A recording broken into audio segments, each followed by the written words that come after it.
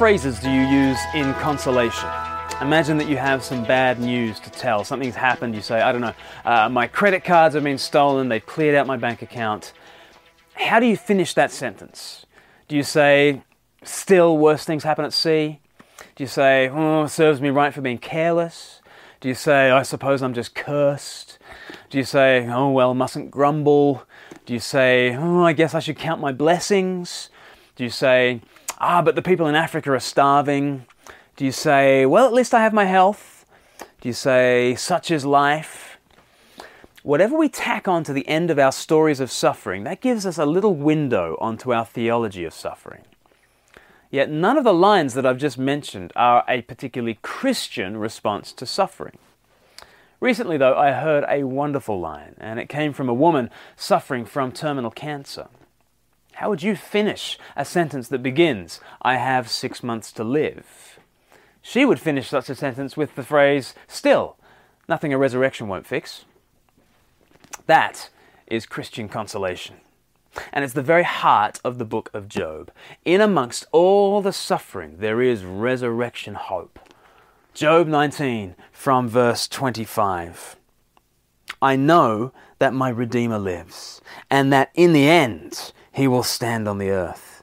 And after my skin has been destroyed, yet in my flesh I will see God. I myself will see him with my own eyes. I and not another. How my heart yearns within me. Let me highlight 4 words from this to give us comfort in our own suffering. Firstly, the word Redeemer. Redeemer. Who does Job look forward to seeing? He doesn't just name him as his saviour, someone who would rescue him out of the suffering, pluck him from the pit. Job looks forward to seeing his Redeemer. That's different. A Redeemer doesn't just pull you out of the pit. A Redeemer joins you in it and transforms the pit into paradise. That's very different. Jesus is not simply a rescuer, and he's not simply a replacer, snatching away the old and giving us something entirely different. He is a Redeemer who comes into our suffering and transforms it. Often when we suffer, we simply want to get rid of the situation. But Jesus wants to do something better. He doesn't want to waste our suffering. He never considers all that stuff a dead loss. Somehow, he redeems the situation. He puts it through the big recycling machine and brings it out renewed. Somehow, he will redeem every situation, even yours. Somehow, your scars will become a scar story, a testimony to his grace. If Jesus can transform, redeem even the sufferings of the cross, if his scars even can become badges of glory into eternity, then that is the proof that he can redeem any suffering, yours included. Second word to highlight is the word earth. Job is not looking forward to escaping this nasty planet and waiting around in some spiritual dimension. Only the very pious can derive comfort from the prospect of clouds and harps and eternal prayer meetings. But Job knows that God's future is here on planet Earth. Earth is not going into the trash heap. Earth is going to be redeemed from this suffering and raised into new life.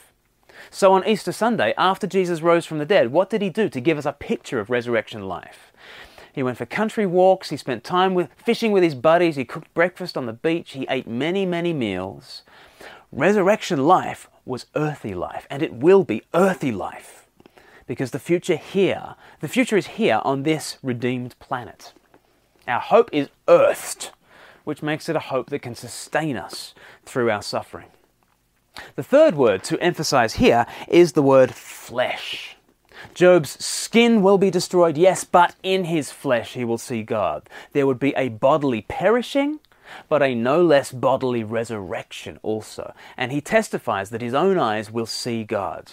That's a stunning thought, isn't it? The eyes with which you watch this video, they are the eyes which will see Jesus. It is these hands which will cling to him, these vocal cords, which will sing his praises. They will first perish, yes, but after passing through death, they will be redeemed, resurrection, glorified, and in this flesh, we will see God. which means Job won't just know his children in paradise, in some kind of unearthly afterlife. Actually, Job will hold his children. He will eat with them.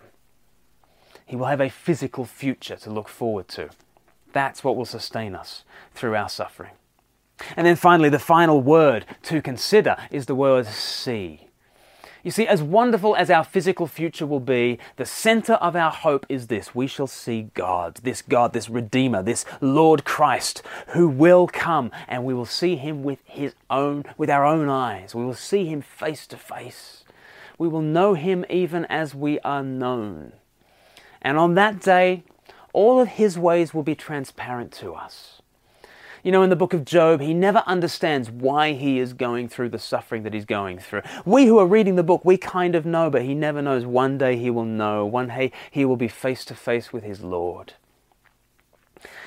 This is what sustains him through all his suffering. He knows that there is a Redeemer. He knows that on earth he will have a future. He knows that in his flesh he will see God. And that's the final thing. He will see this Lord, this God, this Christ face to face.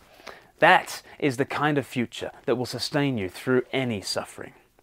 So then, let me close with words from Handel's Messiah, based on Job chapter 19 and from 1 Corinthians 15. And let these words shape your hope for the future. I know that my Redeemer liveth, and that he shall stand at the latter day upon the earth. And though worms destroy this body, yet in my flesh I shall see God.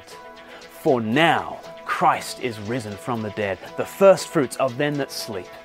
I know that my Redeemer lives. I know that Christ is risen. Yes, I know that my Redeemer lives.